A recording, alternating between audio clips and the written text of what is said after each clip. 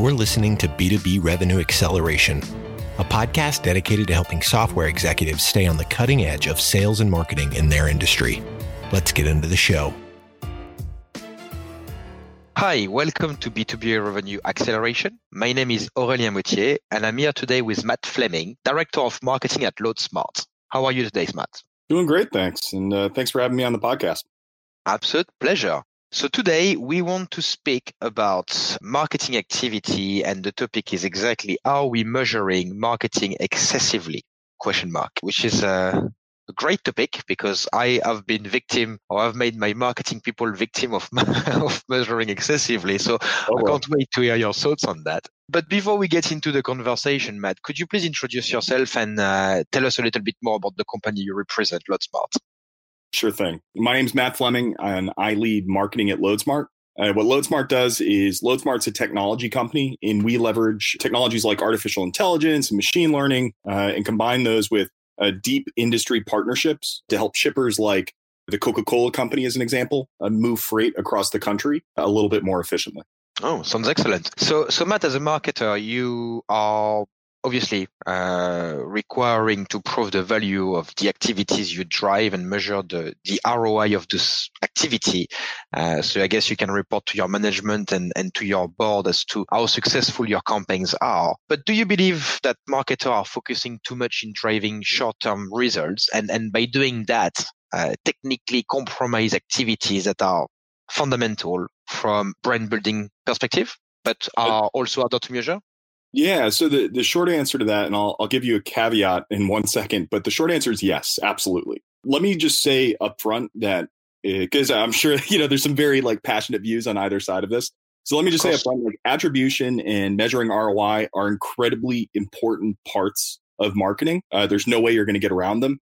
But what I'd say is what's happened over the past, call it 10 to 15 years, is that companies are looking to attribution analyses to define their marketing playbook.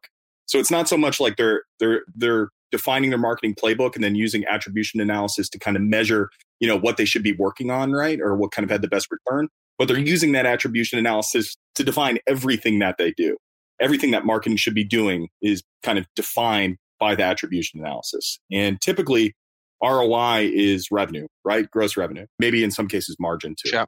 In my opinion, is that that has some real fundamental flaws, even more so if you're a B2B technology company and you have a longer sales cycle.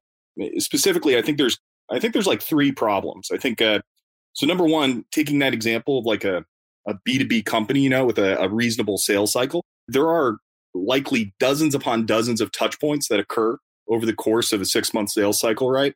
And the reality is you probably only track at best half of them.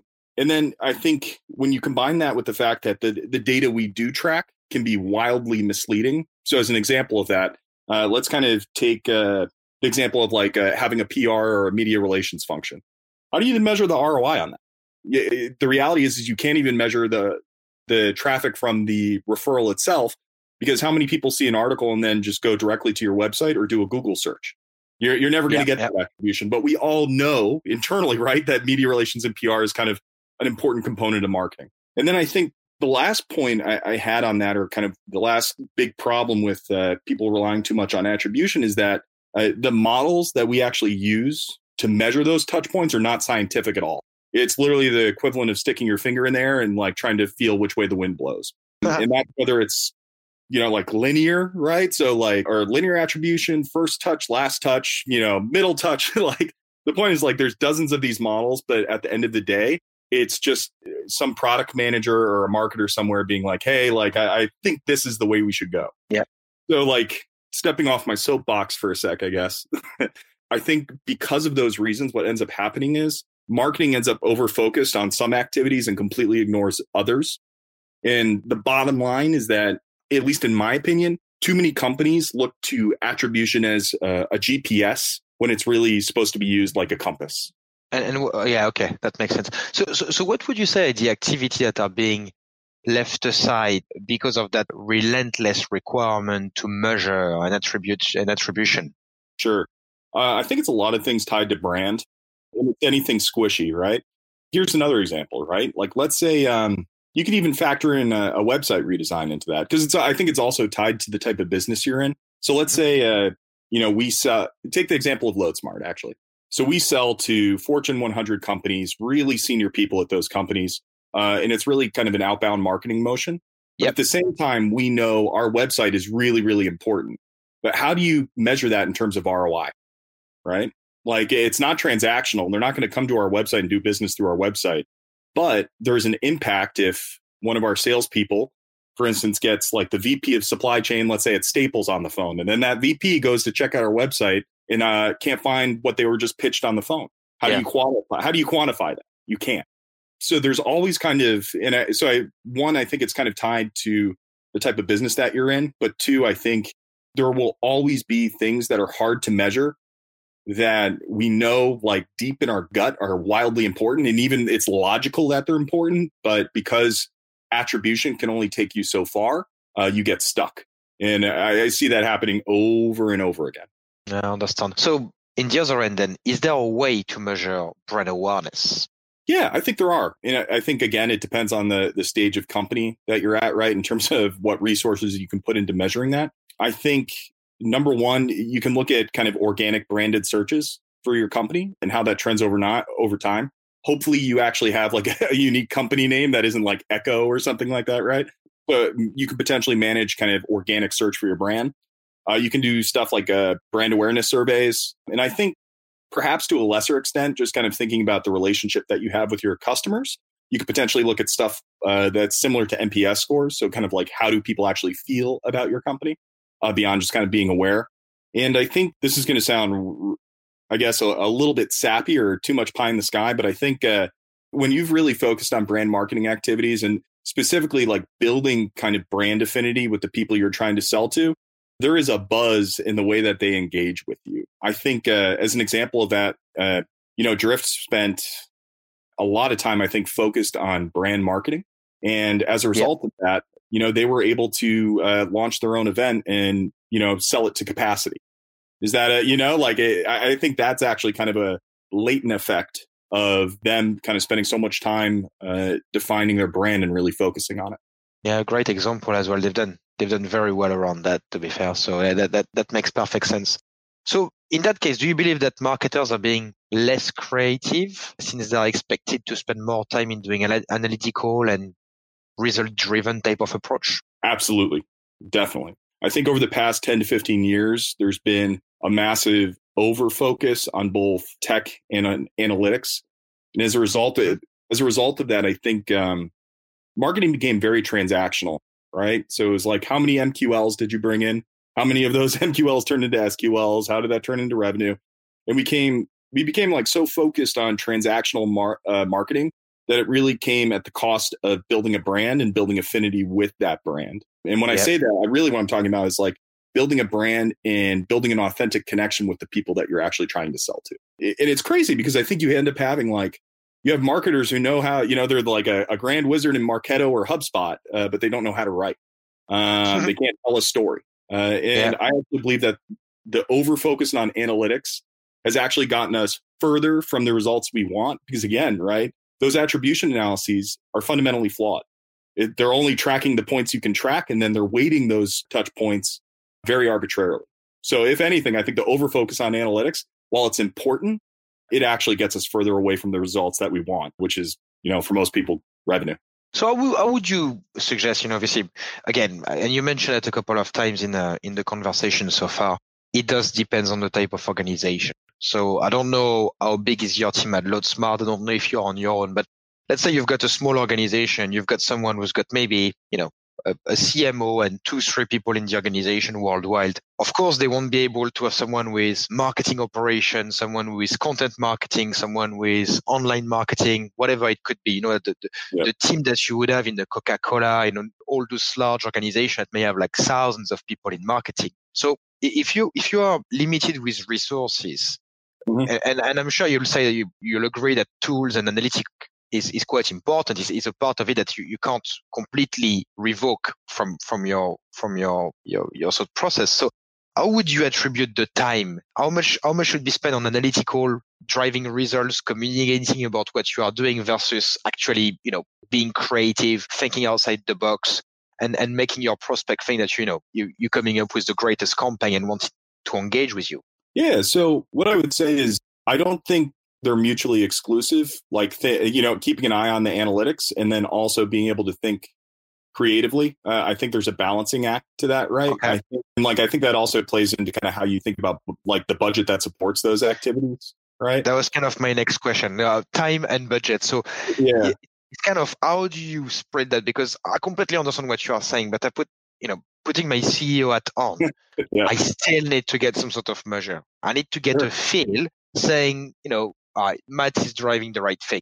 I may not be getting the MQLs, but all the prospect I meet, everything that I'm reading about my company is we are the new Rolex of, or the BMW or whatever it could be. Like, all those brands being associated to success and everything from a client's perspective. And while that could be just through conversation, at the same time, I'm sure you need to justify the tools that you are using, your marketing budgets. And I'm kind of trying to ask you a question around how do you go and get more money as a marketer without, basically balancing both. As you say, it's a balancing act. So I'd like to get your thoughts on that and how you go around. It's a hard question, and it's a really good question. Really, really good. Because I think that's kind of, it forces me to put my money where my mouth is, right?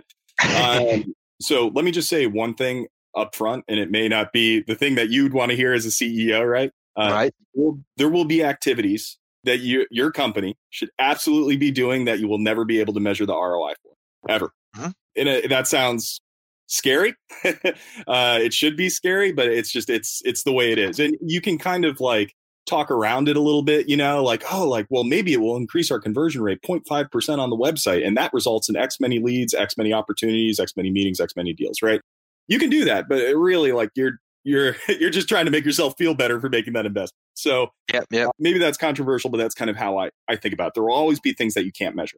How does that relate to how I think about splitting budget and activity? Because at the end of the day, I think it's a compromise, right? So how I am personally, let me just start by saying that, like, I would right now invest more in brand, but there's obviously pressure from my boss. There's pressure from senior leadership to focus on like demand gen activities that are more kind of typically trackable, right? So I'll tell you kind of how I think about it and how I like the framework I use for doing that.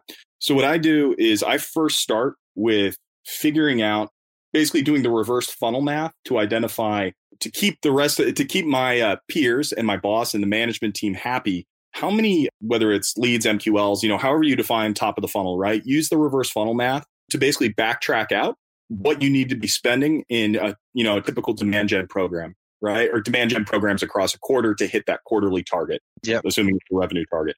That's going to take a massive chunk of change out of your budget, right? Like that's just going to, and you have to do it because it is a compromise with other people on your team. So that's number one. So I'm using reverse funnel math to backtrack out the demand gen budget. And that chunk is spoken for. Then there's also, the tools and tech I need. So I'm carving that out. But typically what ends up happening is like after you've kind of done your funnel analysis, you've come up with your quarterly targets in terms of like what you need to hit. And then also the costs and campaigns that you need to run, right, to actually hit that target. There's going to be a chunk of budget that's left over almost always, right? And typically the way I think about that is I'll go to senior management and say, hey, I'm signing up for this lead target, this opportunity target, this customer target. I'm going to use this amount of money to actually go out and get those leads or MQLs, however you want to define it. But there's this chunk of budget that's left over that I'm going to be using to build brand awareness, or not necessarily brand awareness. I like to say brand affinity with the people we're trying to sell to. That could be roughly 20 to 30% of the budget. Typically it's closer to 20. And the other thing I would say there is that what we do is we're an ABM shop, right? So we're account-based marketing, account-based sales. Yeah. So what I can do is when we talk about those brand activities, right? Depending on the platform, you can get a glimpse into what companies are actually engaging with that brand content, right? So for instance, LinkedIn, if I run sponsored video and target it to the prospects and companies that we're actively trying to get into, I can see whether or not those companies engage with the content. So that's kind of how I think about it. Start with the demand gen, figure out the targets that you need to hit to one, hit your revenue number, but two, keep everyone happy. Carve out what you need for tools, but then kind of with that chunk of budget that's left over, I would dedicate that to brand. And to be honest, like if I didn't have to make those compromises, I'd probably invest even more in brand, simply because, not to like, go on a diatribe, but if you think about it, content's becoming more saturated. Ad budgets are going up, compounding roughly 20% year over year. So like those typical like demand gen ploys or playbook, that demand gen playbook is rapidly becoming stale and more expensive. So I would actually argue that, going into the next 5 years, a company's ability to generate demand is actually going to be infinitely better or more efficient by building brand and building brand affinity than it would be trying to do any typical marketing playbook, like gated content, gated webinar, ads supporting that, stuff like that. Yeah. I talked a lot. I hope that makes sense. No, it makes perfect sense. I think you're right. It's kind of the feeling you've got when you go inside the shop and the website. You're right. I mean, the difficulty of the topic today is that I think you kind of need to measure some stuff because you can't get away with it. But I think what we are saying here is like, look, you still need to think about your brand. You need to think about the longer term. Don't just because if not, everybody will do email campaigns, which is kind of a little bit dead now, but very easy to manage, very easy to measure the results. Someone respond to the email, well, they're interested. If they don't respond, well, technically they're not interested. Yep. But I think you kind of hit the nail on the head with the way to go about it. And I guess for me, from my personal perspective, which may not be the perspective of all the audience, what I really wanted to get from you today is, what sort of percentage of budgets, percentage of time would you be allocating to the brand? And I think if we were to get a rough number, it would be around 20%. So just like a fifth of time and a fifth of the budget, which, kind of makes sense to me. It's important, I think, to invest. I may be thinking about it from a different perspective because Operatics is a company that I started, I was there from day one. So the name Operatics, the brand really means something to me. So I want the brand to do well and the brand to thrive. And it may be different when you are in an organization that is a bit larger and people may not see it in the same perspective, but 20% seems fair. And I think that's approximately what we are trying to do. I've said that already on a few episodes, but, it's kind of refreshing because I was probably on the opposite side thinking, brand, PR, what's the point? How you can't measure? Well, it's useless. Up until the point where I started to get into conversation with prospects that I was meeting at events or even people emailing me and saying, look, we're really interested to work with Operatics. We just, we kind of validated the references and stuff. We already spoke to people. Lots of people speak about you guys and, there is a good vibes around you. There is a buzz around you, but I just don't know if I can afford your services.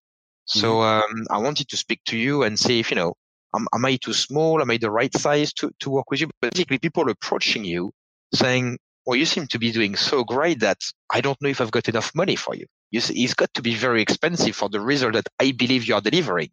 And that from my perspective is brand. And we started that really 3 years ago to get that sort of feedback and they keep on going since. But it's a lot of work to be done. It's a lot for us. It's community building.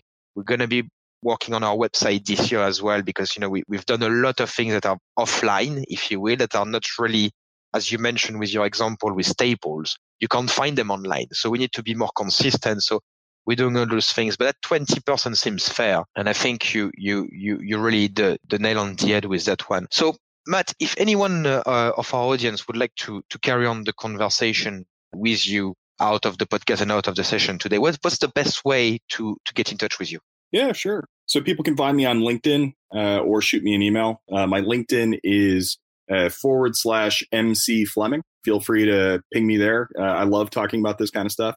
Alternatively, if you want to reach me up by email, you can hit me up at matthew.fleming with 1M at loadsmart.com.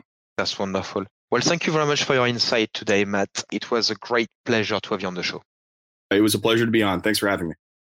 Operatics has redefined the meaning of revenue generation for technology companies worldwide.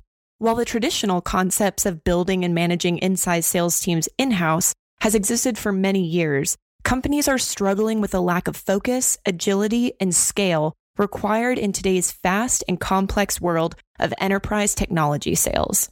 See how Operatics can help your company accelerate pipeline at operatics.net. You've been listening to B2B Revenue Acceleration. To ensure that you never miss an episode, subscribe to the show in your favorite podcast player. Thank you so much for listening. Until next time.